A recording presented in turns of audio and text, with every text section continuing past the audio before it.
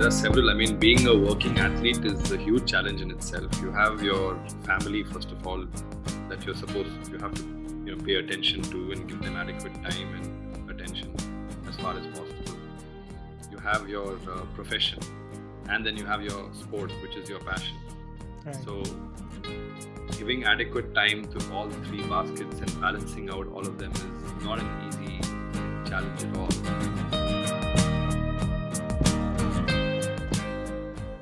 We're here to do something and we're here to do our best, and it doesn't matter what the outcome is, but we have to give it our all. Right. And I think there's a huge connect there, and I think one draws inspiration from the other. Cycling draws inspiration from neurosurgery, and neurosurgery draws inspiration from cycling. So they kind of feed off each other, and it's a great synergy between the two, really.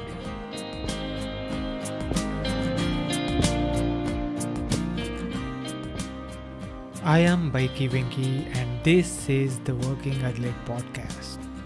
Here we talk to athletes from all walks of life and experts from various sports to provide you with inspiration, training tips, time management, and lifestyle advice. Today we are going to talk to Dr. Arvind Bhateja. He is a gold medalist with MS in general surgery and MCH in neurosurgery. He has over 25 years of experience and has overseen over 5,000 surgeries. He is also one of the best master cyclists in the country. Let's talk to him and find out how he does it all. Welcome to the Working Athlete Podcast. You are my first guest. I'm really honored to have you here. Skipper, let's start from the kind of origin story, so to speak, right? You have been a doctor for what, 25 years now? Yeah, I started my clinical practice in neurosurgery in 2003. Right. I graduated from undergraduate medicine in 1995. Okay. So, Sorry. okay. So how did this cycling thing happen? Well, I used to dabble a little bit in cycling when I was in school. And when I say dabble, it was mostly for commuting from school to home. Mm-hmm. And I did enjoy using a bike to commute. Okay. I in fact had, I remember in high school, I had a Chinese-made geared bike called Flying Pigeon, which I bought in hand from a classmate. And when I joined medical college, very sadly, I had to let that go, mainly because college was too far away for me to commute, and it was also the work schedule was a bit too hectic. And at that time, cycling and commuting by cycling were things which were very unheard of or unknown to me. Mm-hmm. Sorry. So that was my first sort of foray into cycling, so to speak. And then I got busy and hectic with, undergraduate education, exams, and somewhere towards the end of my undergraduate education, I got married. Mm-hmm. And then post-graduation, had kids. And Right. by the time I knew it, it was 2003. I was in the middle, 2002, I was actually in the middle of my neurosurgery final exams, which is probably the toughest set of exams I've ever given. Uh-huh. And it was so intense and so stressful that the day I graduated, I stood on the weighing scale and I hit the magic number of 90 kilograms. Wow. 90. Yeah. This And my was eyes in... literally popped out. This was in 2002, August. Okay.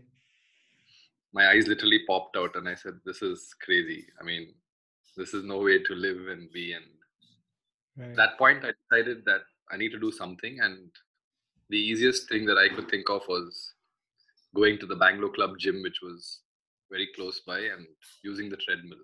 Mm-hmm. And I started off, lost weight, by 2000, and I did quite a bit of running on the treadmill, almost 5-6 days a week. Sometimes even up to an hour, hour and a half, 2 hours on the treadmill, Wow. and I enjoyed it quite a bit. Got into shape a little bit. Weight came down from 90 to about 75 by the Okay. year 2008. And then in 2008, meanwhile, I started working. So 2003 onwards, I entered private practice. Was working initially in Horsemat, then in Narayana, and then I broke off and started working at my mom's hospital. Sita Uh, Bacheva Hospital. that's right. So Yeah. 2008 December, we were on a family holiday, and we had a layover at the Suvarna Bhumi airport in Bangkok, and I happened to pick up this magazine called Runner's World, All and right. in that it's about these amazing athletes who were doing ultra marathons and full marathons. And since it was December, and I usually make a New Year resolution list, which I try to keep up with, I added the Oroville half marathon in February to my list. So that is February 2009. Yeah. So Okay. December 2008 is when I made that list, and I got the running training plan to train for a half marathon from the Runners World website. Okay. So came back to Bangalore after the holiday in Jan and hit Cubbon Park. And unfortunately, my knees gave way uh, by I think mid or yeah late Jan, and then Okay.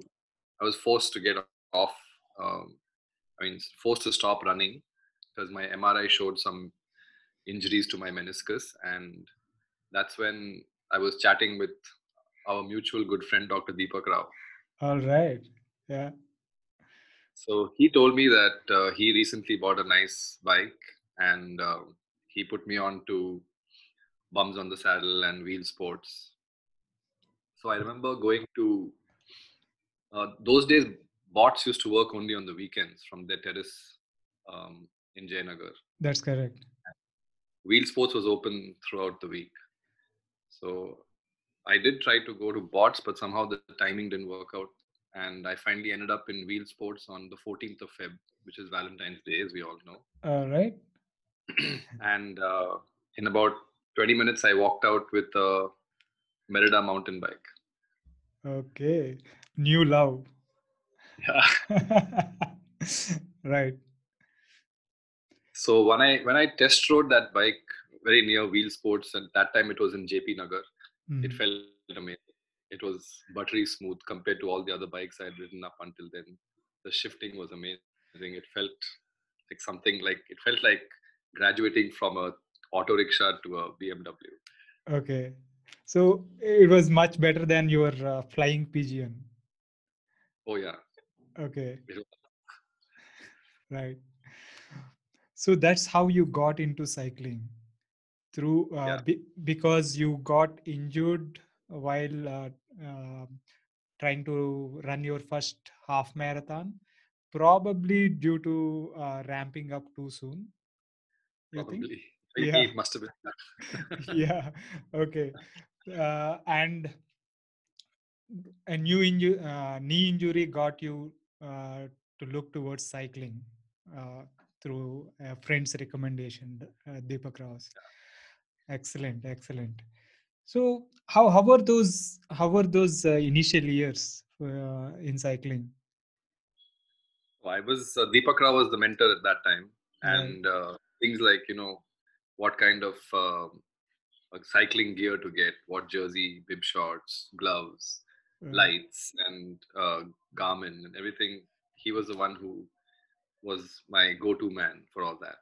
yeah. And I think there were four of us. There was Deepak Rao, Murthy, who's our teammate, Yeah. and another guy called Karthik. We used to all ride together on the weekdays and weekends.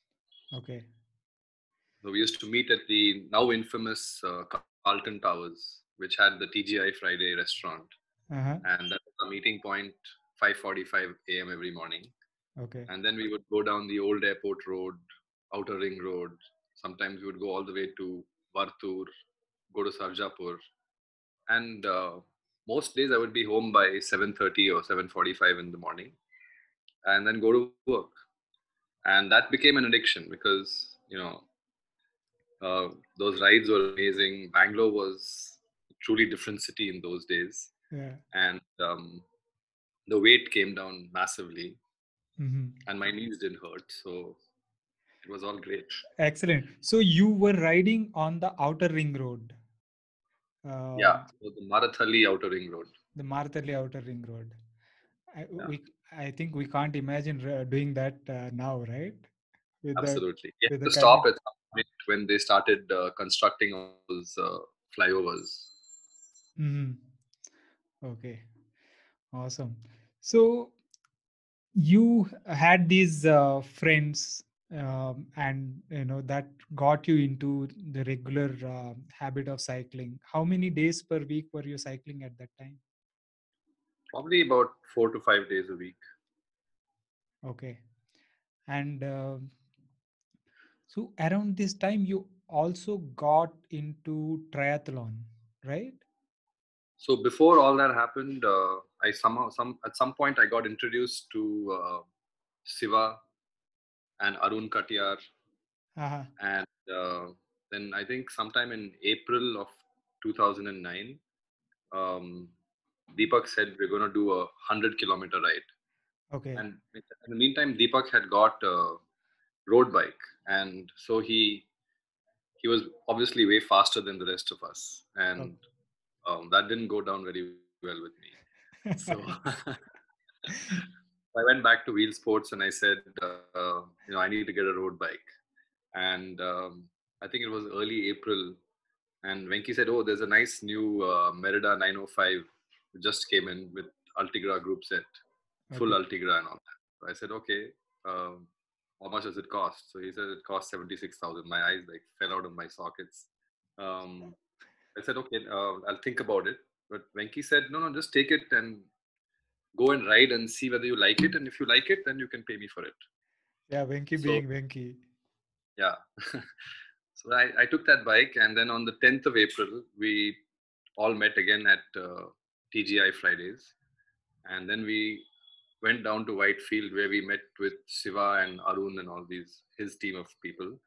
And then we rode through Shiva's road all the way to Nandi turn off and back, Oh, which then became my first 100-kilometer ride. wow. So the first ride on the new bike was a 100-kilometer ride. Yeah. Wow. Quite a debate. Yeah. Could have turned out really bad, but the bike was comfortable and I enjoyed it. Yeah, And and I was able to keep them. you have been riding on your MTB regularly Yeah. at that time. Yeah. Okay. And Uh, that's when I heard about TFN and all that. So that became my next cycling goal because I met Shiva and Shiva was talking about doing TFN that year. And Arun also was involved very intimately with TFN that year. so 2008 was when you started cycling. 2000. 2008 2008 was when TFN also started, and you I started got. in 2009, but yeah, TFN started in 2008. So you started cycling in 2009. Y- Yeah, okay, and immediately by April you got introduced to TFN, correct. and that became your new goal. Okay, That's right. tell me how did that training for that go? So it was long rides on the road bike and basically with Deepak and Murthy and all these guys. And uh, met Arun, and then then I got introduced to Ravi Ranjan one day, Oh, and we were riding on Outer Ring Road. So Deepak decided that we're very poor at riding in pace lines. So he said, I know Ravi, and I'm going to call him because he's an experienced cyclist, and he's going to show us how to ride in a pace line on the Outer Ring Road.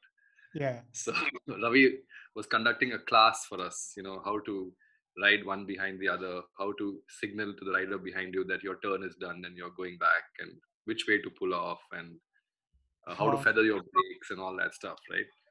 Awesome. So on the way back from that ride, Ravi was chatting with me, and he was saying, we're having an issue with finding a medical partner for TFN for this year. And Ravi being the one of the founders of TFN. That's Right. right. Yes. So I said, Ravi, I happen to be associated with the hospital. Maybe I can help. So he said, yeah, you think you can? I said, yeah, we don't have an ambulance, but I'm sure we can source one and we can get one and we can do what needs to be done. I can even speak to the physiotherapy center that's associated with us to help out with the physio. So I said, let me talk about it and get back to you. And then I went back to work and I talked to Dr. Dhananjay, who heads Spectrum Physio. And I spoke to other people in the hospital and said, guys, can we do this? And I said, sure, let's try.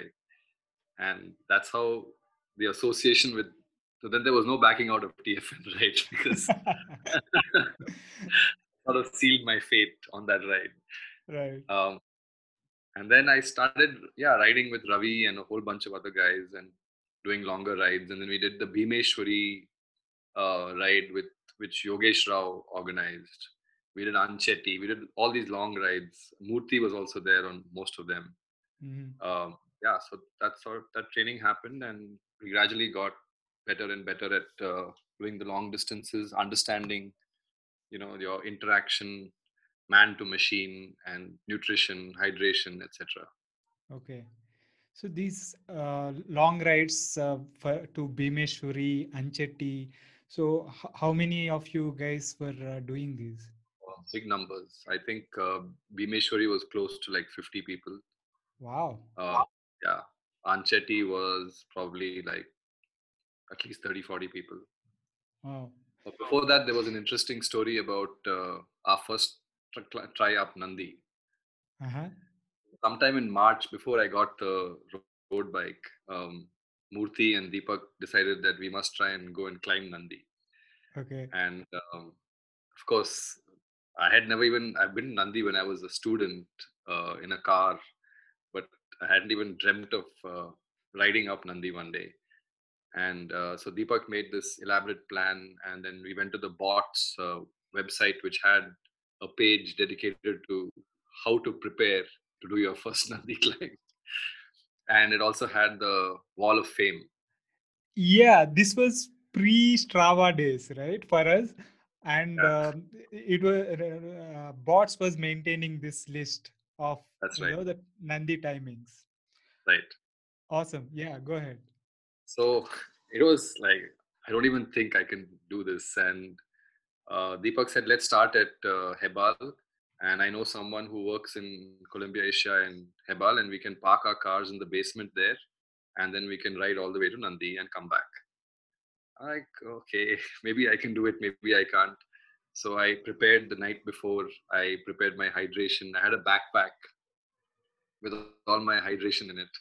Uh, I'm just laughing because I'm comparing it to how we do Nandi nowadays, right? I know. I know. Yeah. So we started off at Brighton early at 5:30, and we took multiple stops, obviously. So we stopped at the turnoff.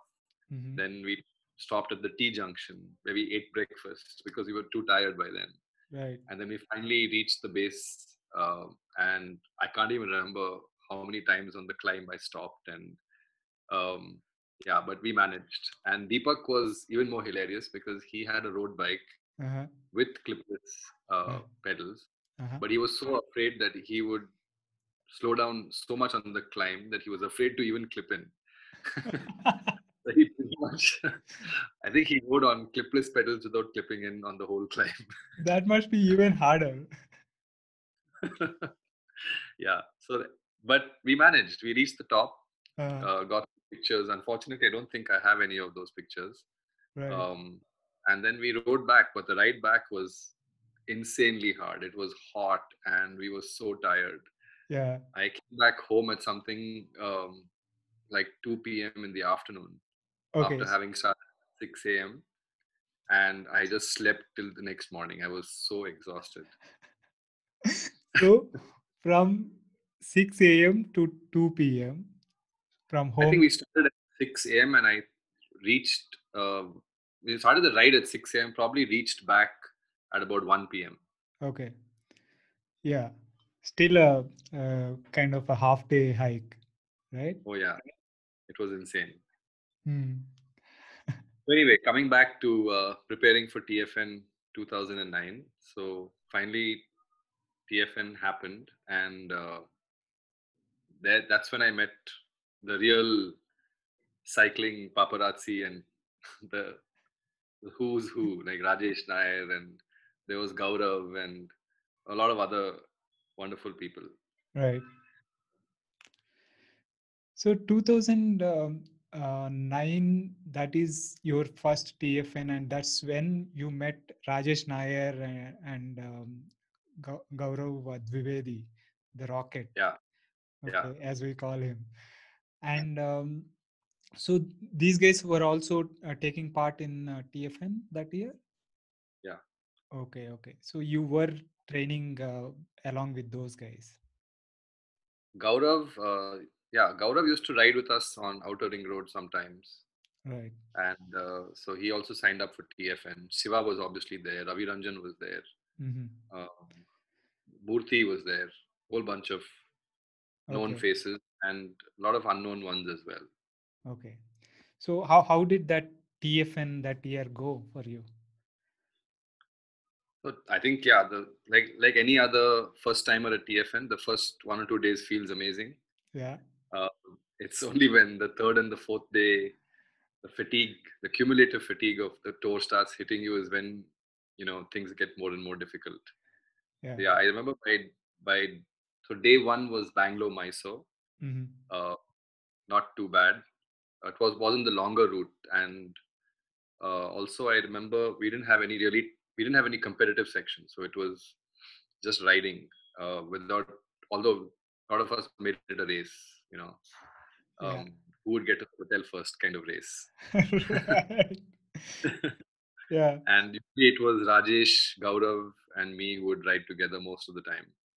Yeah. And yeah, so Bangalore Mysore was all right. Then the next day was Mysore Hassan. That was also fine. Mm-hmm. But I think the day four and day five when we entered Kerala, those were really hard because it was hot, getting Yeah. hotter. Yeah. Um, the people, for some reason, weren't very hospitable.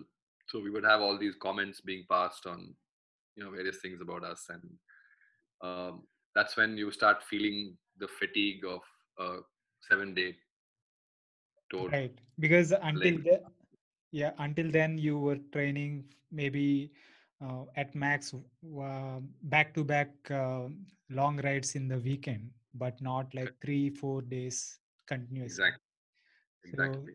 yeah, And then awesome. we had I think the crowning glory was the climb um, up to Uti, but not via Kalahati. Yeah. Okay. It was a 25-kilometer long climb, and yeah, managed to get up there. That must have been really satisfying to make it up It there. was, I mean, riding the tour was just amazing for a variety of reasons because it tests you Yeah, as a person, both mentally and physically, and it also creates some of the best friendships of your life and absolutely. unforgettable memories. Yeah, Absolutely. So how many, do you remember how many riders were there that year? I think about 70 riders that year. 70. Yeah. Yeah. Awesome. And then, of course, we had the medical support from the hospital, the physio support from Spectrum. Right. So it felt like home and family. It didn't feel strange or foreign in any way. Awesome. So 2000, that was 2009. Did you do TFN in 2010 as well? No, I didn't do 2010.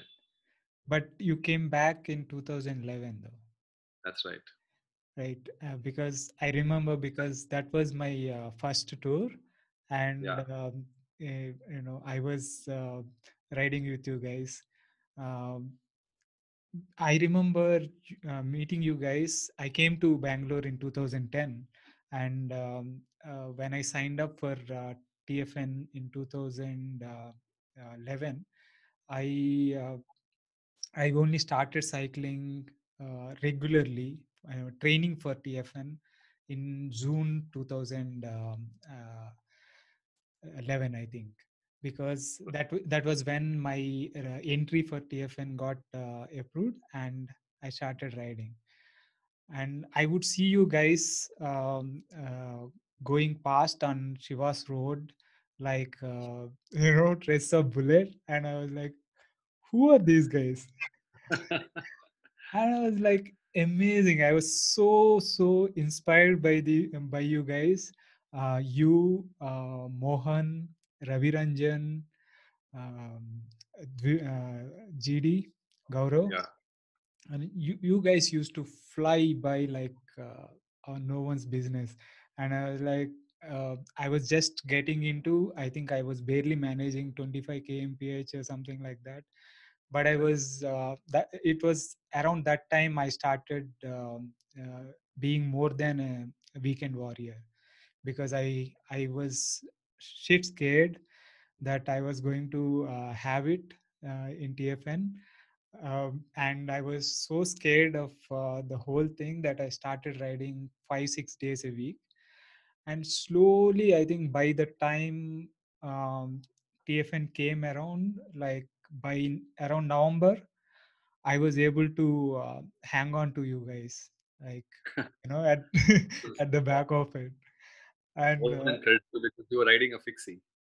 yeah, yeah, Let's not forget that. that was the bike, the Bulldog, that I Yeah. was riding on. And I remember you guys used to do really chatty rides. On your chatty rides was where I was able to hang on, huffing and puffing Yeah. around August and stuff. And that kind of got better as we got closer to TFN. And I remember joining you guys for Nandi when Rajesh was here. And oh, what an experience. And We had a photo shoot. We had a photo shoot that year, I think, on Nandi yeah, before pre-TN. Yeah. yeah. I mean, Rajesh predicted that I would get a PB on Nandi. I didn't believe him, but I think I did. Um, yeah, I think that was when I went sub 30 on On the Nandi, Bulldog. on the Bulldog. Yeah, I think that there are not many cyclists who've climbed Nandi on a fixie, right? You must be one of the only ones. no, quite. I mean, yeah, I think some people have managed, I think, but at that time, maybe it was me, and I don't know. But it was quite an experience. Yeah, remembering. And what struck me with the experience of TFN was uh, the whole medical support. And I remember in TFN on day 4 or 5, you remember Vinit Katarki? Yeah. So he crashed, and he was my training partner leading up to TFN, and Right. we were riding together and stuff. And he went down on a downhill, and you came by, and you stopped. Ambulance was already there by that time. You stopped, you put your cycle beside, against the ambulance, I think. And the helmet was still on, and you got into the ambulance and started stitching Vineet up. And I that picture was so amazing for me. To I still remember, man, is he for real? Is he a Superman or something? He rides like crazy, and he does this mid ride, and stitching people up on the go. I was really amazed. Uh, I remember that pretty vividly. I think it was downhill before Madikeri. yeah, And yeah, they stopped me saying somebody had a fall and the scalp was split open. So I yeah. took off my cycling gloves, wore my surgical gloves, sutured him, and then I said, okay, I have to get back and finish the stage. So there we go. Amazing, amazing. That was really good. Hmm. So coming back to the triathlon, right? Right. So, when did that happen? So 2009 TFN is when I heard about Ironman and triathlons for the first time, Hmm. and that piqued my interest. So I started googling and looking at what it involves, and of course at that time, a full Ironman seemed crazy to even attempt. So I Right. said, let me at least try and look at doing a half Ironman. I got introduced to this guy called Matt Barrett, who had done the Singapore half Ironman, and then he gave me a little insight into how to train for a triathlon. So in 2010, I spoke to a few people, including our teammate Manjula, another TFNer Aditya Pisupati, Yeah. and a couple of other people, and then we signed up for the Singapore half Ironman in 2011. So we started training in 2010. So sometime in June 2010 is when it all sort of came together. Okay. And the training was really intense. So I was doing 2 workouts a week, maybe 5 or 6 days a week, with work. So it would Wow. be a morning run or a bike ride, followed by a full day of work, then the evening swim workouts. And technically, my swimming was horrible. Yeah. So to unlearn a lot of wrong stuff and learn a lot of right stuff. And that was a painful process. Hmm. Um, and finally, managed to get some fairly decent swimming technique and was able to do the 1.9 kilometers in the pool in about 50 minutes, which Okay. is not great, but still under 1 hour, which was enough for me. And then we used to meet once a month at the old Bangalore resort on the Hyderabad highway, who kindly offered to open their pool for us at 6 o'clock in the morning. Okay. So we would all meet there and do the 1.9 kilometers in the pool, and then take our bikes and ride down Hyderabad highway for 90 kilometers, and then come back and do the run. So in March 2011, the half Ironman happened, and it wasn't pretty, but I managed to finish before the cutoff, which is Yeah. what counts. And I think of the 6 of us who signed up, 4 of us managed to finish within the cutoff. Okay. We had to pull out because of illness or whatever issues. So it was 4 of us who finished, Awesome. Awesome. including Manjula, who learned swimming in 2010. Wow. Wow. So, how was that experience? So the swimming was well. One thing is, a triathlon is something that was very new to all of us, Right. especially a triathlon of even a moderate size like the Singapore half. What somehow you never prepare for when you're swimming is to swim with 350 other athletes, Right. and everybody trying to get ahead of everyone else. It's insane. It's absolutely chaotic, to say the It, least. it's like being in a washing machine or something. Yeah, probably. Yeah.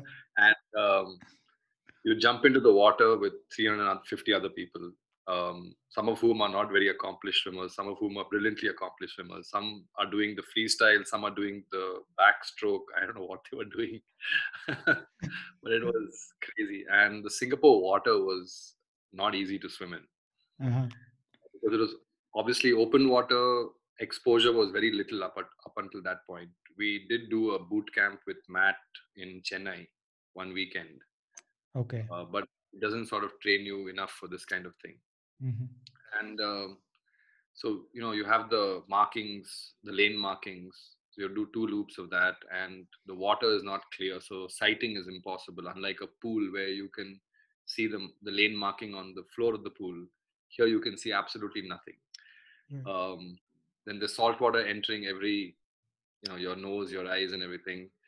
There were jellyfish in the water that were stinging us while we were Wow. swimming.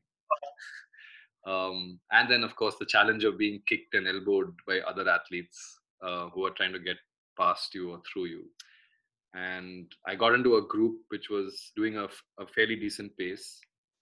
But unfortunately, the leader of that group took us off course. Yeah. I remember a race marshal coming up next to us on a jet ski, and he said, "Which way do you guys think you're going?"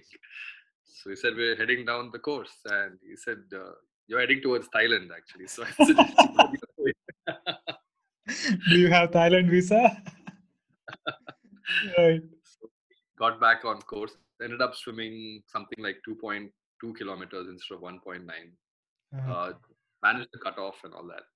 But yeah, and Singapore was, weather is difficult, very different from Bangalore. very humid, right? The Yeah, very humid, Yeah. but it was still fun. Mhm. We saw a lot of amazing athletes, including some physically not so able athletes Mhm. completing triathlon. That was very, very inspirational. Okay. I saw a couple of paraplegics do the swim, which is it's amazing to watch paraplegics swim because it's mind blowing. Their willpower is just unbelievable. Wow. So how do they swim, paraplegics? So do They they? are carried up to the water, and then Okay. once they're in the water, then they just use their hands, their upper limbs to propel themselves. Wow. Just Wow. incredible. I mean, we saw this. So there are waves, right, based on age group, Mhm. and the elite and the physically disabled swimmers leave first, Okay. and able to actually stand by the side and watch them, start their swims. It was just mind blowing. Wow. And then once they finish the swim, they have to be carried, and then they put on their special bikes, Bikes. use their hands to propel their bikes. So they pedal with their hands, and then the run is with the wheelchair that they push with their hands. Correct. Wow. Inspirational, Amazing. to say the Yeah. least. So why all that inspiration didn't make you to continue triathlon? So yeah, swimming was such a no-no for me because of my poor technique. Yeah. Um, Yeah. and I realized that it's going to be very hard for me to correct that technique unless I spend a lot of time Mhm. with a good coach, and this 2 workouts a day was really stressing me out with my work and family and all that. So I decided that that's enough of triathlons. Right. So said, let me focus on cycling was always my passion, and I loved cycling. I said, let me focus on cycling. I did Mhm. a little bit of running as cross training, did a few half marathons, one full marathon, but never really enjoyed it as much as I enjoyed cycling. Yeah. And during this training for the half Ironman, the running did not, the injury did not come back.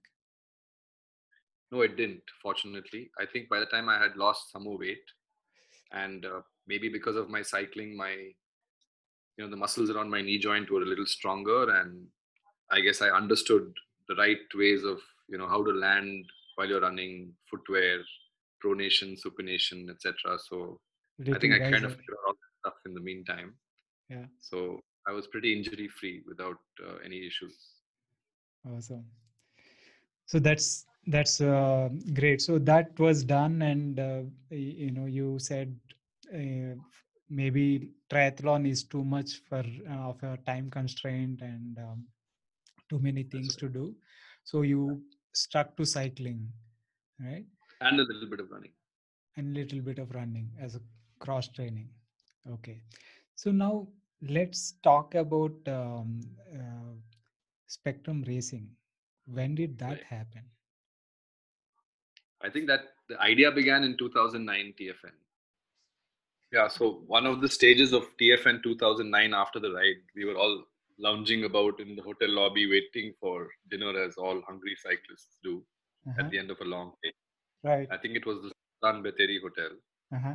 And we started talking about, hey, let's start a team. And so there was Rajesh Nair, Gaurav Dwivedi, Ravi Ranjan, Murthy, Sivasai. So that's how we decided. And then we were wondering, what are we going to name this team? I said, you know what? I think we can get the hospital to be one of the sponsors. Uh-huh. But calling it after the hospital's name is not going to be it's not going to go down very well with, the cycling culture and all that. Right. And Siva, I think, said, why don't we name it after the physiotherapy unit, Spectrum? We call it Spectrum Racing. I said, okay, that sounds like a good name. Yeah. And we looked at the Spectrum logo, and it had kind of, like chain rings two arms going that yeah, that should work. Right. So and then Dhananjay was right there. So we said, hey Dhananjay, how about we use your do you have any issues with us using Spectrum? Yeah. He says, not a problem at all. You can use the logo and use the name, and he was fine with it. So that's how Spectrum Racing was just born overnight. Awesome. So that was in 2009, Hmm. and we kind of celebrated 10 years of Spectrum Racing in 2019 uh, That's right. with our trip to GDD. Now, 10 years is an awfully long time for a team, right? So what do you think is the secret behind the longevity of Spectrum Racing? Okay, I think one of the things is that we're all good friends, Yeah. and I think it's important. We have a very democratic process by which we adopt a new team member, Right. and I think everyone is sort of we take everyone's opinion, and if everyone's okay with it and comfortable with that new team members, only then we sign up that new team member. And we've had many team members in the past who've moved overseas now and are no longer active in the Bangalore or Indian racing scene, but they're still part of Spectrum. Yeah. So I call it like Hotel California, the song, where you can check out, but you can never leave. Absolutely. The Yeah. other thing is, I think we all sort of bond at a very personal level. As you know, even if we were not riding bikes or racing, we would still be good friends. Yeah. That's one of the things I think that's important to keep the team together. The other thing is that there's no pressure on anyone to perform at a certain level or to win races or to train in a certain way. Everyone's pretty much free to do as they wish. Some of us have been racing actively in the past, don't race actively now. Some who haven't been racing actively in the past have started racing. And I think, yeah, after we had additions like you and Hari and Vicky and Vandit and Craig and all, really has taken the team to a new level. Especially, I have to acknowledge this, even though it's your podcast, that you've been a massive contributor to the team in so many ways with your inputs and your ability to bring people together and your coaching and the development team. So I think all that's kept things very interesting and exciting, and there's no pressure really on anyone to do a certain amount of volume of training in a certain year or take part in x number of races. People have stuff happening in their lives. People get married, they have kids, they have job issues. You're free to take a break from cycling and then come back when you think it's okay for you to come back. Right. So yeah, I mean, thank you for the kind words, but Spectrum played a huge role in my cycling life as well. The it is like you say, right? You said Hotel California. You can leave but never check out. Is that God, but really. yeah? Check out but never leave. It's how that I see Spectrum Racing, as a family. um, we have had riders who are no longer active, as in no longer in India, but have been in touch with us, and we got together like we do with family members whenever they are here, and celebrated their arrival here. And and whoever is not actively racing also tend to contribute in various ways, Right. be it being there as a support during races, which is invaluable, right? Absolutely. Knowing that you are being taken care of, you would give 100% on the bike. And that way everyone has contributed immensely to the team, either doing well on the bike or supporting the team off the bike. So I think that camaraderie, being and feeling as a family, has what kept team together for going strong for this long, right? And things like spectrum development team Absolutely. also meant that we are not just a bunch of oldies, having fun on the bike, but also try to give back to the community in small ways, like supporting young riders that need the support. When I proposed Gagan's name for the Spectrum Development Team, you guys, everyone in the team has jumped on and appreciated that idea, and encouraged that.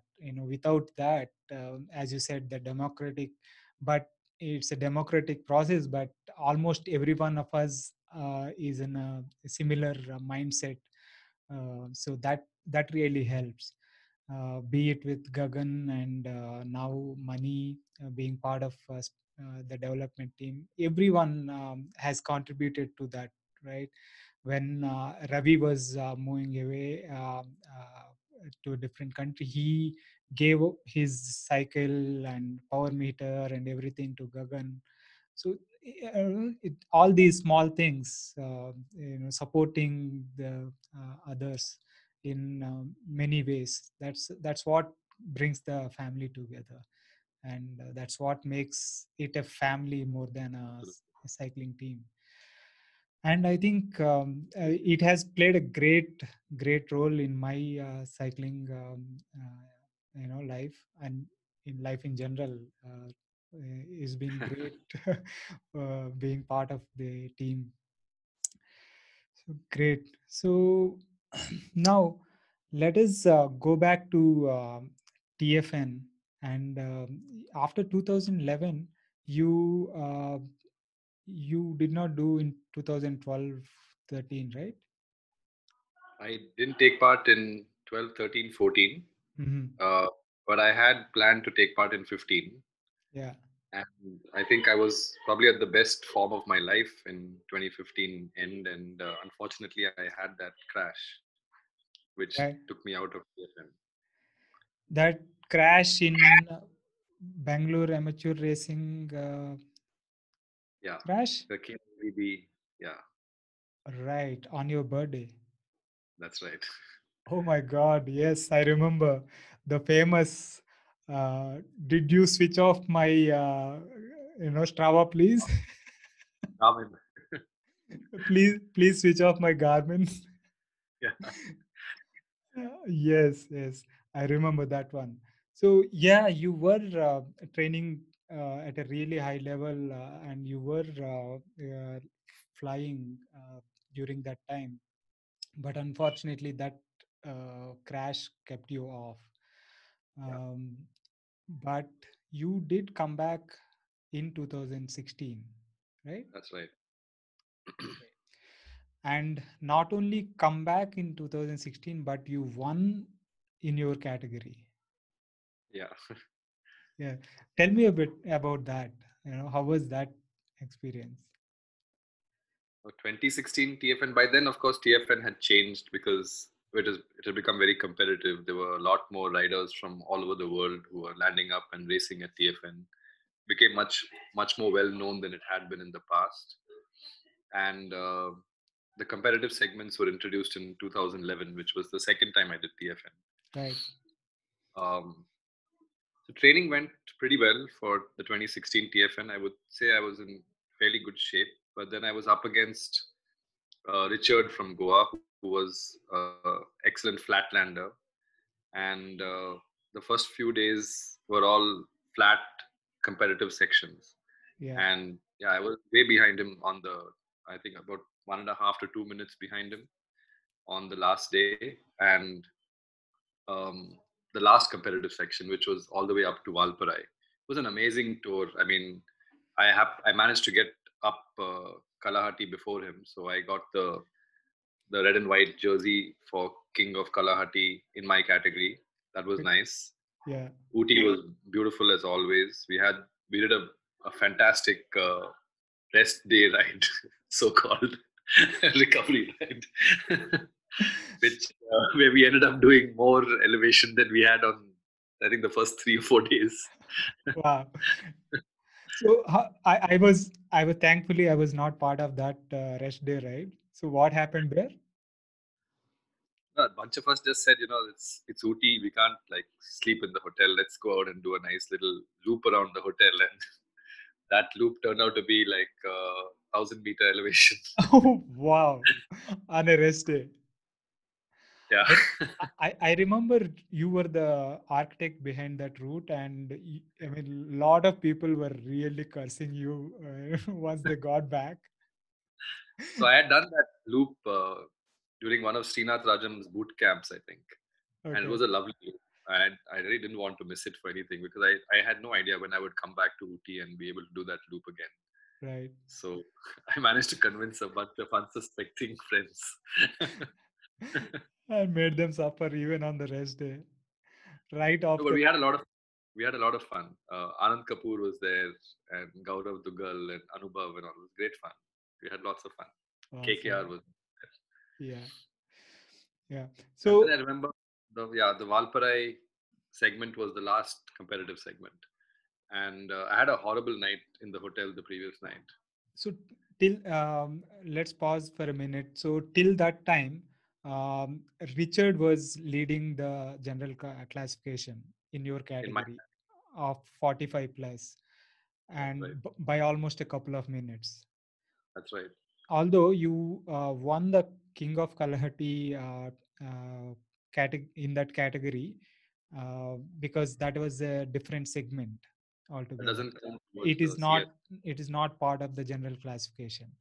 All right. Correct. So, and now the last day was the Valparai climb, and that was Right. the last chance to do well in the GC. Yeah.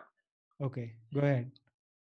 So we were in Palakkad, I think, in a hotel, and we were three of us in the room, and we used to take turns sleeping on the floor bed, and it happened to be my turn that night. So I was on the floor, and there were bed bugs in that mattress, and I couldn't sleep at all that night. It was Oh horrible. my God. I was just sitting the whole night. I was tossing and turning, and I woke up with totally in insufficient sleep. And I said, "This is it. I'm going to lose any chance of getting back sometime with Richard." But fortunately, I had you, who was in the same group as me, and you made me sit behind your wheel and not do any work in the front. And as I started riding, things weren't looking so bad. So I thought, I could actually, if I conserve some energy, by the time I get to the start of the CS, maybe I can climb pretty well. And then I think we planned that I would go first and then you would follow me. And I think Richard was behind you. And I just said, I'm not going to let Venki catch me no matter what happens today because you were flying that TFN yourself. You were in great form and you Yeah. were leading your category. And I just started, and it was just the kind of climb that suited me perfectly. It was a steady 5-6% all the way, lovely scenery, hairpin bends, good amount of mix of sun and shade. I just loved it. And it was my first time on that climb. I was just going, The and I didn't see you guys, and I crossed the finish line, and I knew that this was enough. because you gave it everything, Yeah, and and I crossed a lot of people on the climb. I think there was Akhil, um, Vinesh Chawla. Um, I think Milam was also there. So when I crossed all of them, I knew that I was doing reasonably well, yeah, enough to get past all of them. And I couldn't see you at all. I kept looking back at the hairpins that I had just crossed to look if you were catching up with me, and I couldn't see you at all. I couldn't see you as well, and I was really really happy that I couldn't catch you because I wasn't doing too bad. I was doing okay, and by that time, I had a sizable lead in the category, so I didn't, I did not need to push really hard, but I was trying to, catch you and maybe give you that push, but I couldn't see you. And Richard was behind me. He was seeing me constantly, and he was thinking, "Oh, so not too bad." I was keeping Winky in the sight, In and my yeah. And by the time we got there, and when you told me the time you put on, and I was like, I was so elated. Yeah, I mean, it was as if I myself have won. That was a really really good day, uh, for all of us. and that celebratory lunch at that Almaty restaurant was Yeah. icing on the cake. That was simply brilliant, unforgettable. Amazing stuff. Yeah. So that 2016 was a great year for all of us, I think, at TFN. You won the blue jersey and the red jersey in your category. I did the same in my category, and that was fantastic. Absolutely. Oh, did you do any more TFNs after that? So that was my last one. You said I'm retiring after this. It wasn't that. It's just that, yeah, I think other stuff got in the way, and we were looking at some races overseas and World Masters and all that stuff. So I Yeah, decided to focus on that. yeah. Let's talk about those. How, I mean, when did this? When was your first overseas race? It was Tour of Friendship, I think, in 20. Was it 2015? Yeah, I think it was 20. When did we all go together as a big group from India? That was 2017. So 2016 then was my first overseas race, Tour of Friendship in Thailand. Okay, so Yeah, that so there that. was supposed to be, I think, a group of 5 or 6 people, Mhm. but everyone eventually pulled out, and it was just Rajesh Nair, Vivek, my brother, and I Okay, who were in one hotel room in Thailand. how was that experience? It was incredible. Uh, it was total eye opener in many ways. One is the what does not prepare you for anything about Thailand is the heat. Right. Uh, Shankar might know a thing or two about that. Yeah.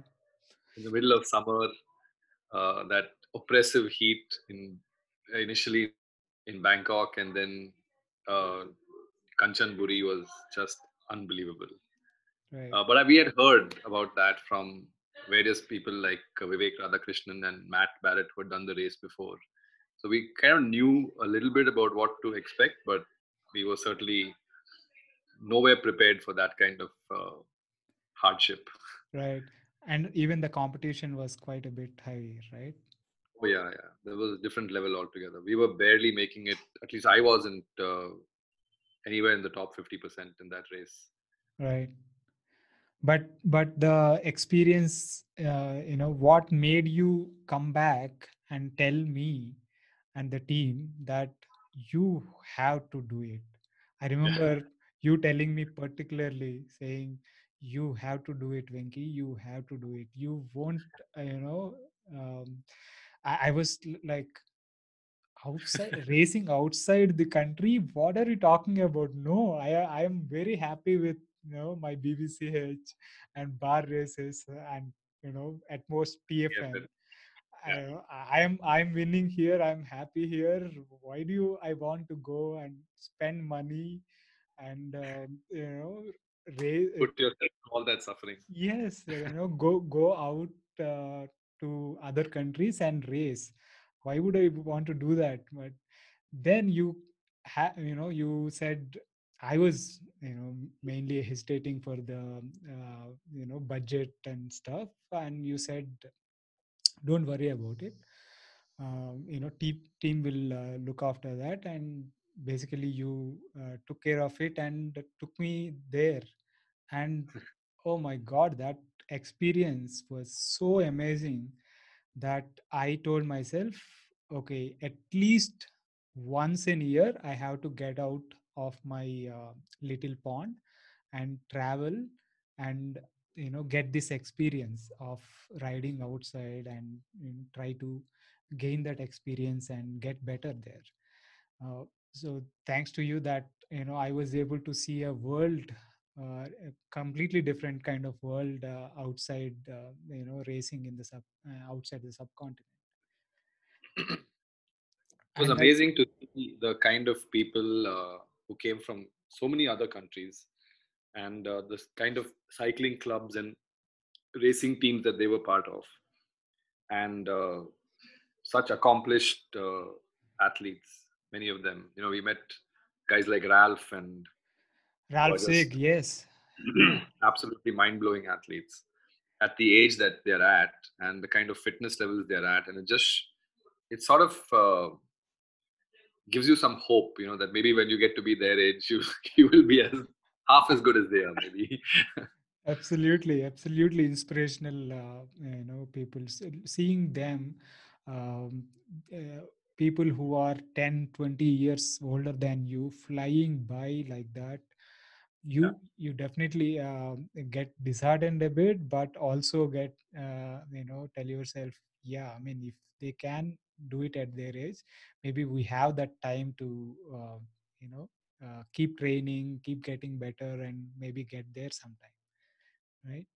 Actually, my first overseas racing experience was at Giro Dolomiti in 2014, I think, when Shankar, Mohan, and all of us went. But Oh, okay. that year we didn't do the full Giro. We did the mini Giro, which was the 3 days after the rest day. Mm-hmm. Right. But yeah, that was a very, very humbling experience because every single rider on Stelvio dropped me, including some people, even someone's pet dog also dropped me, if I'm not mistaken. It was just incredible. I mean, women, older men, children just went flying past me on Stelvio, and I came back a completely changed person after that, thinking, all my cycling experience of 5 years has been zilch compared to what these people have been doing. It's just amazing. Yeah, And it's a I think that sort of triggered the thing to go and see how Thailand would turn out. complete eye openers. They are, and you have done a bunch of other events as well, right? I did the tour of Chiang Mai in October, the Mhm. same year as I did Tour of Friendship. So that was 2016. Okay, And then we all went again to Tour of Friendship in 2017. right. So that was a little better because I was sort of more prepared. I was like the senior, the senior colleague who had done it once at least. Correct. And so I think Vivek was also there, and he was also advising people on how to manage their hydration and strategies and all that. And then That, we did GDD last year, 2019.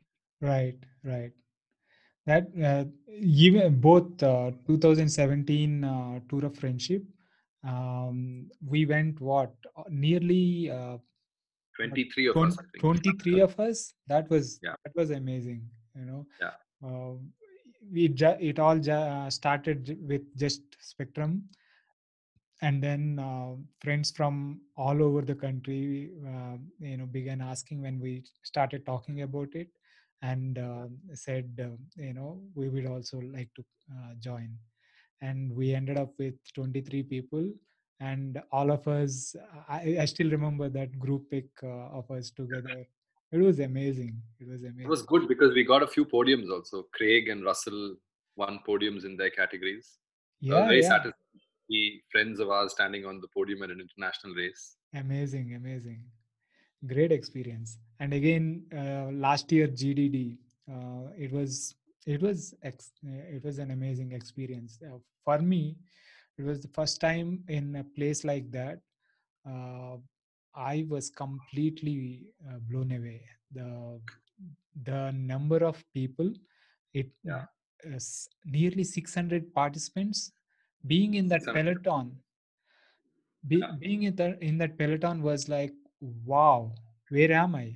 Am I yeah. in that? We only saw that big a group in TV, like even TDF Even and Grand Tours don't have such Grand big peloton. even Grand Tours don't have that big pelotons, right? We almost 1.5 kilometer of big pelotons, Yeah. right? That was simply amazing. And being able to ride in those groups without, and holding our own, that was something, that was a good achievement, and I felt proud as, a spectrumite, and uh, You did really well also. Many of the competitive sections you did excellently well. I managed all right, I think, towards the later half of the Yeah, tour. towards the later half, I think you had initially you had ankle issues, and then as the tour Yeah, went on, you grew from strength to ankle strength. ankle issues and mental issues, and then I got better. But it was a great experience. That was really good. Riding in that part of the world is just unbelievable. I mean, the Dolomites are such a monumental, Yeah. natural creation that it's just it just takes your breath away when you take a U-turn and you suddenly this massive Though, piece of rock though, comes out in front of you and it takes your breath away. oh my God, those views are amazing. What is your? I mean, we have done tour of Binton as well in between, right? That's right. Yeah, I've that's. done it once and you've done it once. I went twice, I think, twice or thrice, and that was great. I mean, that is a great event as well. But out of all these events, what do you like most? I would say Dolomites number one, GDD, Giro yeah, del Dolomite. yeah, And next, I would probably put Chiang Mai. Chiang Mai. Beautiful ride. Yeah, Okay, really pretty all right. and very well organized. Lovely little place to stay. Chiang Mai is a nice little town. Lots of nice coffee cafes, which always Y- attracts me. Yeah. So I mean, that is one constant feature of all these events, right? They are incredibly well organized. Yeah, Be it tour of friendship, I was blown away by the level of organization. Then my next one was Tour de Bintan, very very well organized again, and uh, GDD Dolomites. Oh my God, yeah, that is another level of different level organization, altogether. different level The altogether. Dolomites is 650 people. It's just unbelievable. Unbelievable. So I'm so mind blown by the level of detailing they do, uh, the level of comfort we feel as a rider there, Yeah, despite the number of participants. It's really really commendable. absolutely. Hmm. But I so you rate GDD and then Chiang Mai, and then what is there on the list? What's next on the list? Yeah, Or what's of what next on the list of your favorites among those you have yeah, done? I would have to say friendship and then Bintan. Yeah, okay. I would rate Bintan and then friendship, just because I think Bintan there is a chance of for us to do well, while to At tour friendship, of there's no chance. friendship, the number of climbs, I mean, I don't see myself doing well there at all. But you never say never, right? But maybe one day we'll go there and prove ourselves wrong by doing well. Let's see. They've But changed the venue for the friendship tour also, so maybe this is a better time to try it. It's okay, going to be later on in the year, less hot, okay. different part of Thailand, so good Let, chance. let's see. And what do you want? What is on your bucket list, so to speak? Okay, Bintan obviously is on my bucket list Yeah, because we missed it in 2020, because of the and pandemic. that's right. Yeah, And then of course trying to qualify for the World Masters whenever that happens next. right. And then there is another race that I've been looking at, which is a gravel bike race in Iceland Mm-hmm. called Rift. It's a Ah, 200-kilometer gravel bike race through the volcanoes, okay. What through the is it lava called? peak. The Rift. The Rift. Okay, Yeah. interesting. But I think I'm a little bit uh, away from that. I still haven't bought my gravel bike. I still haven't explored gravel bike racing that much. And then, of course, the other climbs, definitely some races or maybe a few hot route events in Switzerland, something Okay. that's on my mind, but still not yet fully materializing. Hot route is a great event as well, right? Yeah, Yeah, yeah. That is something I might like, want to do as well. But let's see. Now, um, in middle of all this, you had a couple of injuries as well, right? more than a couple. Yeah, but let's call it a couple for now. So, I mean, at least you were operated on uh, twice. That's Is that correct. correct? So, when was this? 2014 and 2018, two spine surgeries.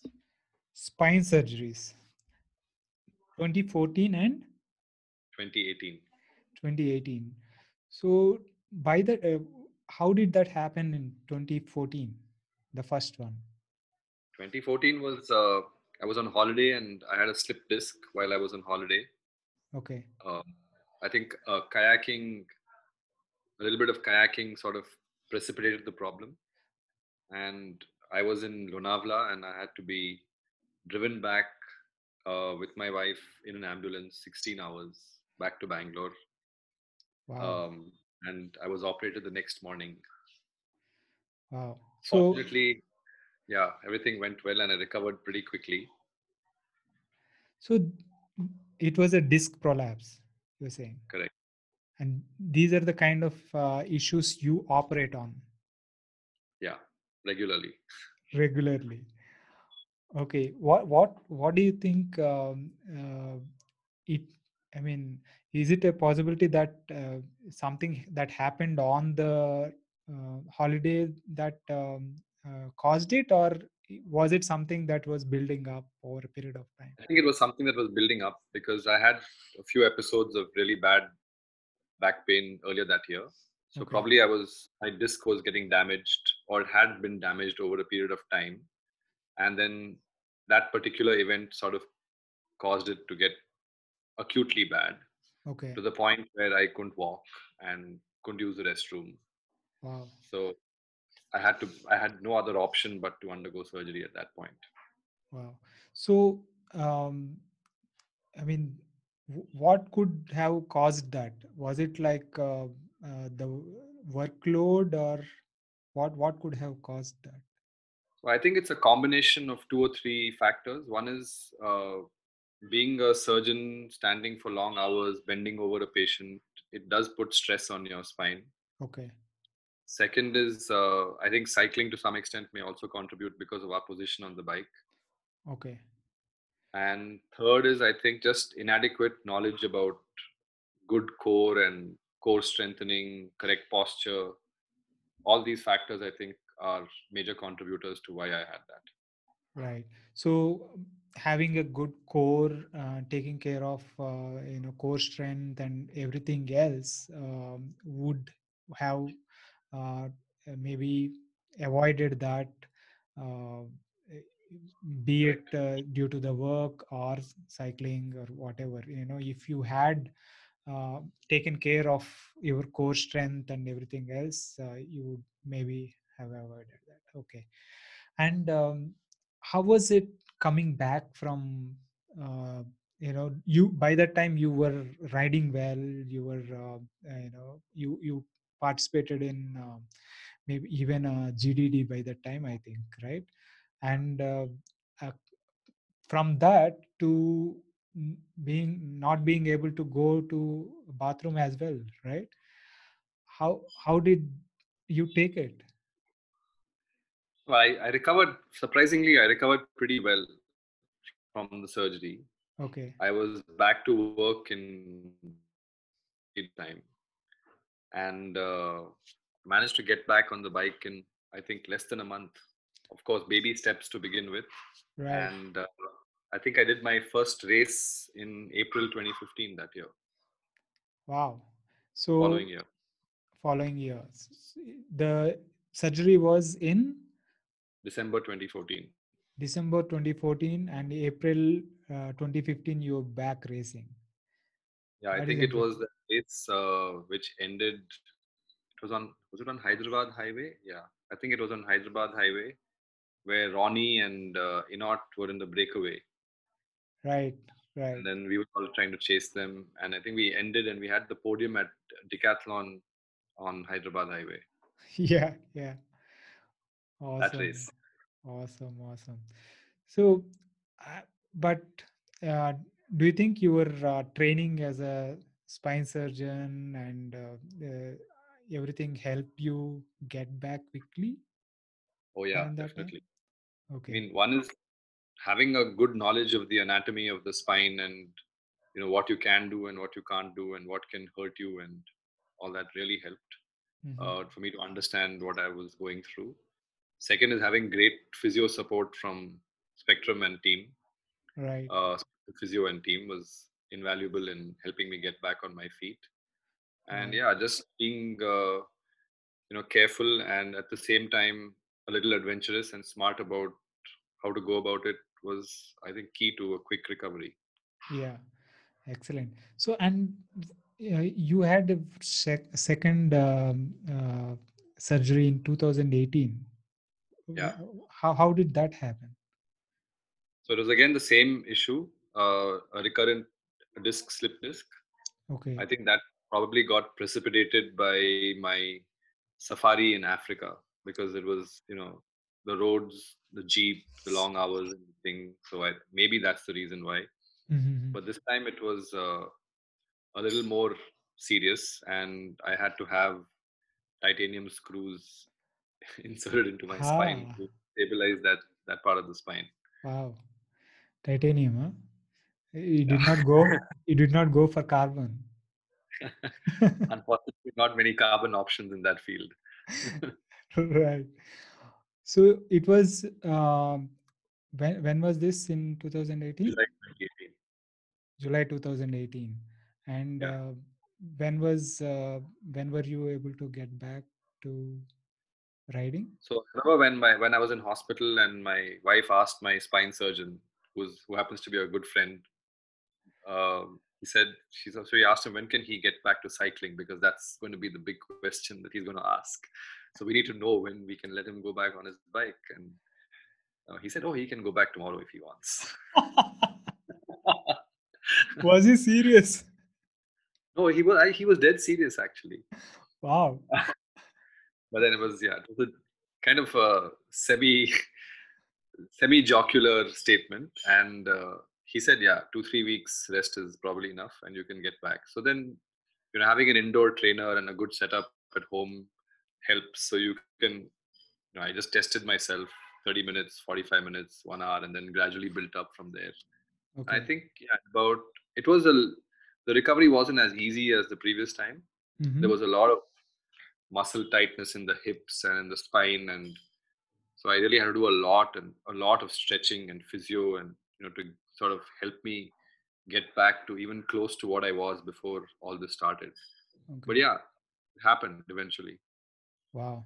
So, how was it to kind of you know time and again, you at least twice now, that and numerous times, including a couple of crashes, and that crash in where you had a pelvic fracture, right? And you had 2015, yeah. 2015. So all these injuries and surgeries, you were able to get back in 4 weeks, 5 weeks, like that. But you would have lost a lot of form during that time. And how was it? How was the experience of getting back into something of a form where you are not loathing yourself and cursing yourself for being so bad at it again? Yeah, that's always a difficult thing to do. If you have a long break for whatever reason, whether it's Right. injury or other reasons, it's always difficult to get the courage to get back on your bike and then realize that you've lost so much of fitness in this Right. short period of time, because it's so easy to lose fitness quickly, but Correct. so difficult to get it back. And yeah, it's humbling, but at the same time, you have to sort of, I mean, having done it a few times, it's a lot easier now. But for What are someone the who's what are the for few things that the first time, it's kind of hard. yeah. Sorry, I interrupted you. Sorry. So, what were the few things that you learned in the process, like maybe that others can benefit from? Um, Say, what are the things you got to keep in mind when coming back from an injury or a layoff of reasonably long time uh, to start over and get back into uh, your One, activity? to understand that you're after all human, and your body, understanding your body is really important. Right. When to back off, when to be able to push yourself a little bit. So kind of figure out when your fitness begins to start improving, that you can start maybe pushing yourself 1 or 2 days a week, Mhm. and then see how that goes, and then gradually build it up from there. So listen to your body, very very important. Don't Right. just blindly push yourself looking at numbers. Try to understand how your body is reacting to the training stress, and then ramping it up slowly, and not really being impatient with yourself, and Right. being in a hurry to get to a certain race at a certain point, and wanting to do extremely well and then hurting yourself in the process, Right. and being willing to really accept that there are going to be bad days. Yeah. That's really important, that you go out one day expecting that you're going to have an amazing ride because you did an amazing ride 5 days ago, and you could very well have a horrible ride that day and feel miserable at the end of it. You could be having cramps, you could be extremely tired, you could be having all kinds of issues. But to say it's part of the process, Right. and accept it and say, let's look beyond today and Yeah. keep going, basically not give up. Basically, not give up, look at the longer picture, yeah, and Perfect. stay with the process. Believe in the process. Gradually ramping up the load, and not expecting yourself to be at the same level you are before, and being kind with yourself, and Yeah, kind and understanding to yourself and your body, and respecting that. I think working with a coach also at that time is very very important. So even though I had injuries and had time off the bike, I really didn't stop working with a coach. Hmm. And that, I think, helped me understand where I can begin, and how hard I can, when I can go hard, and when I should go easy. Right. That is very crucial, I think, in helping me recover quickly. Yes, and when you are working with a coach, I think the communication between you and the coach is very important, especially in the situation like that, because um, you can listen to your body, and the coach can listen to you, and so you have to be able to communicate that to your coach while he is suggesting something as well, right? So Absolutely. so that there is no, if there is no communication there, if there is no communication like that, it might not work as well. Very, very good points. Yeah. Yes, yes, yes. So amid all these, um, last year you turned 50, and you did something um, I categorize as crazy, uh, called, you decided you want to climb Nandi 50 times before you turn 50. How did that thought come in? Well, I mean, 50 being a sort of milestone year, Yeah. I decided that I have to make it memorable. Many people make it memorable by buying a house or buying a car or throwing a big party. But for me, cycling being the passion it is, I thought it has to be something to do with cycling.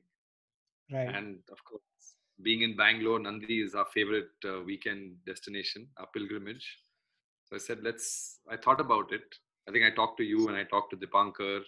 And I looked at the calendar sometime in maybe July or something, to see whether I could try and fit in 50 climbs before I turn 50. I spoke to my wife. I asked her whether you think it's a good idea. She said, yeah, maybe you can. You should give it a shot. It's possible. And then I thought of doing whether I can do 50 climbs in the month that I was going to turn 50, because I was turning 50 in the end of the month. So I thought, can I do 50 climbs in that 1 month? And then it looked like it was going to be too difficult to do that. So I sort of pulled it back a bit and I said, let's start in August. Right. And then I had like 2.5, 3 months almost to hit that milestone. And that seemed more doable because at the time I was still running the hospital and I still had a full-time job and I still had to operate and see patients and run the administration. So I couldn't obviously take a break from all of that for a whole month. Right. So I decided I would start in August and try and see if I can do 2 rides every week and maybe do some multiple climbs on each ride, and we sort of pace it out a little bit. And it looks like I got to the target well in time. Yeah, you did. I remember accompanying you on a few of those rides. Yeah. Um, I mean, I was struggling to climb, uh, but I wanted to give you company, so I hauled myself, there. But it was truly inspiring to watch you do that. Did you have um, any days where you said, "Man, why am I doing this?" Yeah, of course they were. There were even days when I had planned to go and climb Nandi a couple of times or 3 times that day, and I just cancelled at the last minute. But there were not many of those. There was just 1 or 2 of them, I think. Yeah, But pretty much like metronomic regularity, we would do the Wednesday and the Saturday rides to Nandi, and like at least do 2 climbs, if not 3. right. And one of the days, all the climbs we rode from home, except one of the days where I had to drop my daughter to school. So that was the day I drove till the turn off. And then we did, I think, 3 or maybe 4 climbs that day. Yeah, four Uh, climbs. yeah, yeah. That was incredible. That was incredible. I think the last time we got there, we did a bar event, Yeah. and We organized the bar event that day. and I think nearly what 40 people were there to celebrate your 50th climb. Yeah. Uh, that was so great to see. That's great about our Bangalore cycling community. It is there to support you in so many ways. That It was was also a race where we raised funds for giving back. Yes, yes, yes. Giving back. Yeah, let us talk about giving back. Right? What? How did that start? So, because TFN was very kind to us, and they said, since you're medical partners, you can sponsor one rider to ride TFN as a, without the registration fee. And so in 2013, our teammate Gautam Raja said, I would like to ride TFN as a sponsored rider. Hmm. And then we came up with this, of course, as being a sponsored rider, but also riding for charity. Right, Gautam Raja happened to be born at the same hospital that I was running.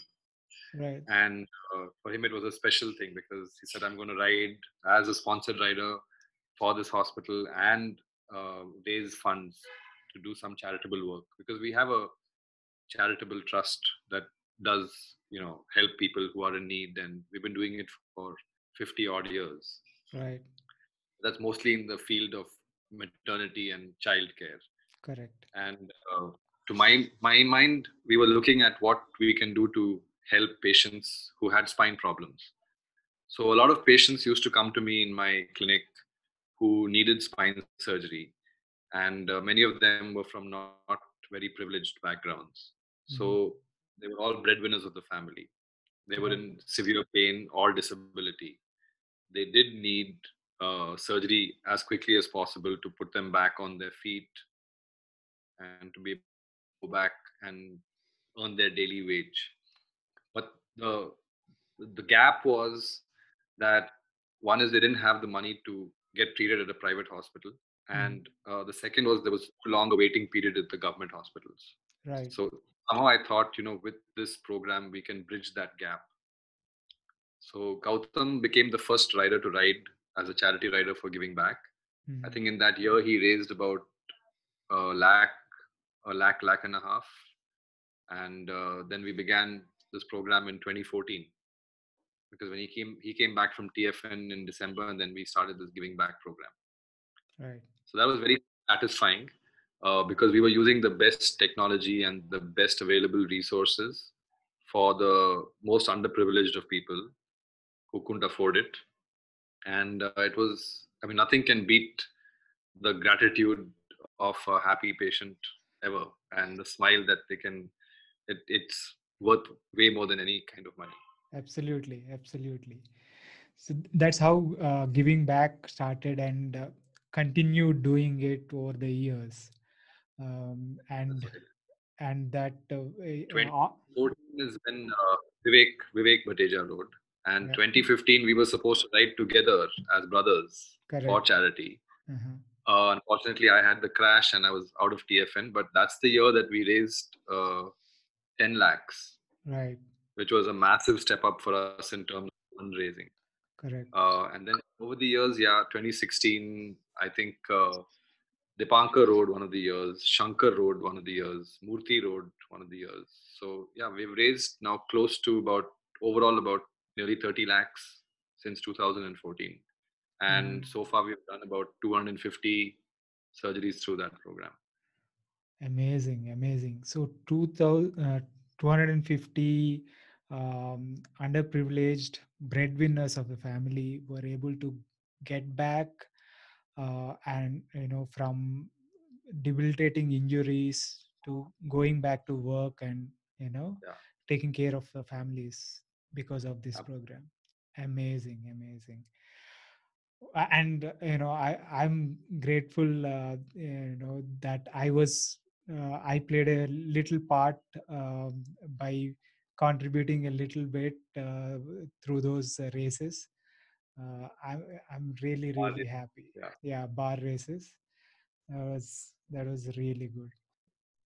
Sport and your profession, how do you compare? How did sport help your profession? In many ways, actually. Mm. The obvious ones being that, you're fitter, um, going out on a bike ride or taking a break and going doing a bike race or a bike tour refreshes your soul in many ways, and then you come back more energized and motivated to do well at your profession. Mhm. So that's the obvious thing. Yeah. But in neurosurgery and spine surgery in particular, I think there's a amazing connect between cycling and neurosurgery, if you ask me. Very often in cycling, you come across a very tough situation, and this can really apply to any profession. You come across a tough situation where you feel like you need to give up. You can't go on, like you're cramping or your hands are numb, you're tired, you're exhausted, you're out of water, you're dehydrated, you're undernourished, whatever it is.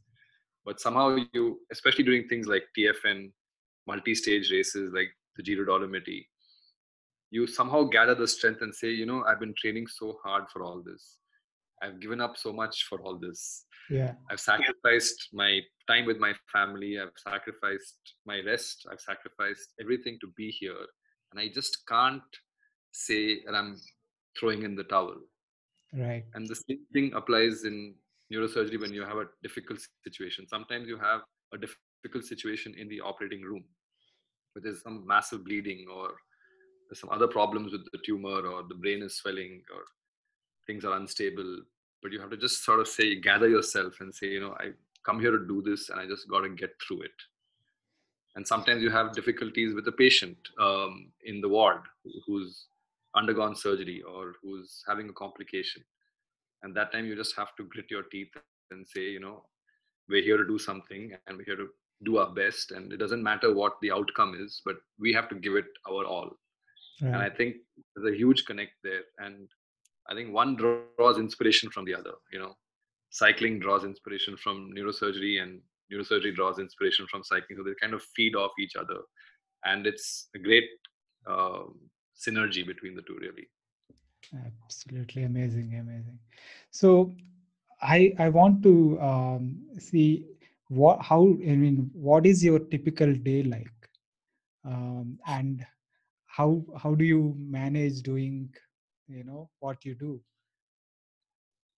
So I honestly believe that unless you plan your day the day before, at least the most essential parts. Of course, you can't predict everything, but at least the most essential parts. So I think it's for me, it's crucially important that if I'm going to be planning a workout tomorrow, I need to know about it today, and I need to plan for it in advance. So I need to know what kind of workout I'm doing, how long it's going to be, what time I need to start to be able to finish on time and get to work on time, and that sort of thing. So my day usually begins at about 5 o'clock or so in the morning, 4:30, 5 o'clock.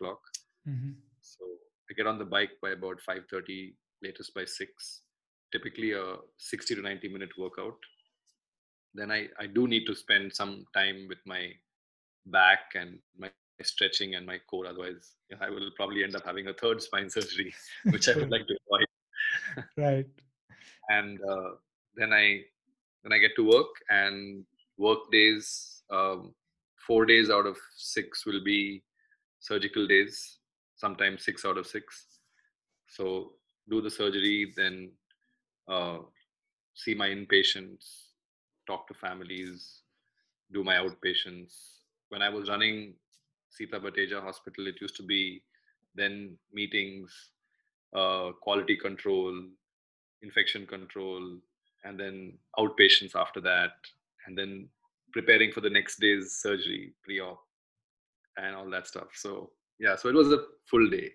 Right. So get to work at about 8:30 maybe in the morning, and go on all the way to about 6:37 in the evening, and then come back home, have your evening meal, and then spend some time either reading or watching YouTube videos on road cycling, spending time, Yeah, a little time with the family, and then getting to bed as early as possible. right. And the cycle continues. Yeah. Oh, very good, very good. So, uh, what one can take away from this is that planning for the next day, and uh, and then executing it accordingly. That Yeah. is So Aveen John has said this, that your day begins the evening before, actually. So exact. whether it's surgery or it's cycling, it doesn't matter. So Mm, I mean, I have to plan what surgery I'm doing tomorrow, today. I can't mhm, plan it tomorrow because you need preparation. You need the patient to be prepared. You need certain investigations. You need certain materials to be available in the operating room at the time when you're doing the surgery, certain mhm. equipment, Yeah. and that. So it's important to plan everything the day before so that your next day is smooth and structured. And it is the same with a workout. You need to know the day before so that you are mentally prepared. Maybe, get your nutrition, hydration ready for the next day and stuff like that. Absolutely. Absolutely. Okay. So I think that's a great tip.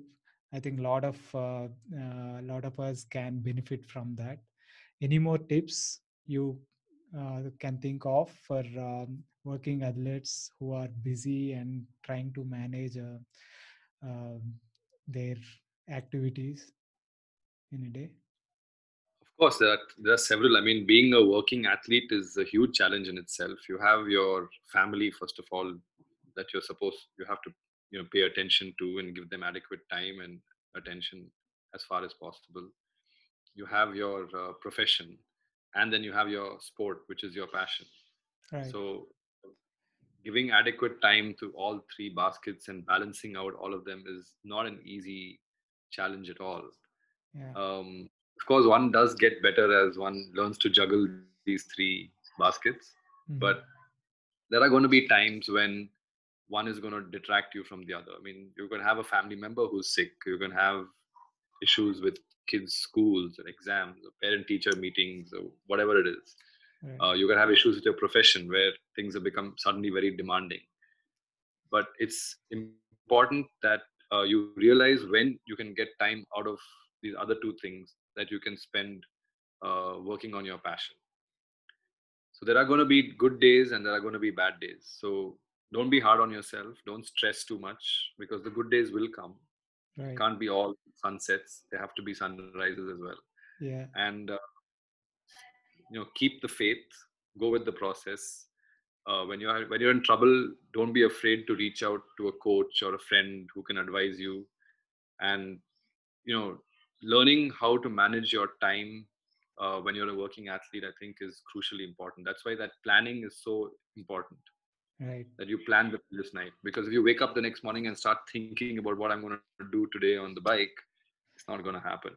Yeah. So for the time crunched cyclist, I think that structure is really important.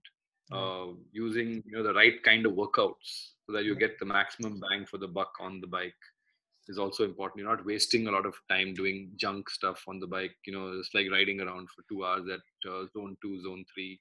Right. Instead, you have, and also, fixing, kind of prioritizing your goals for the year. Like Right. what races are important to you, and then working up towards those races with the right kind of structure and workouts. I think these are all very important tips, and I think there's no rocket science behind all this. It's pretty straightforward, but yeah, these are the tried and tested methods that one needs to use. Absolutely. Great tips, Skipper. It's been great talking to you on this, the first episode of the Working Athlete podcast. It's been an amazing couple of hours. Thank you so much. Thanks, Venki. And it's a great initiative. I think this working athlete podcast, especially in these COVID times when people are working from home, I think is all the more relevant. And I'm sure you'll do a great job as always. Your writing skills and your storytelling skills are legendary already in the cycling world. And I'm sure this will just be another addition, another feather in your cap. Thank you Thank so you. much for having me on the show.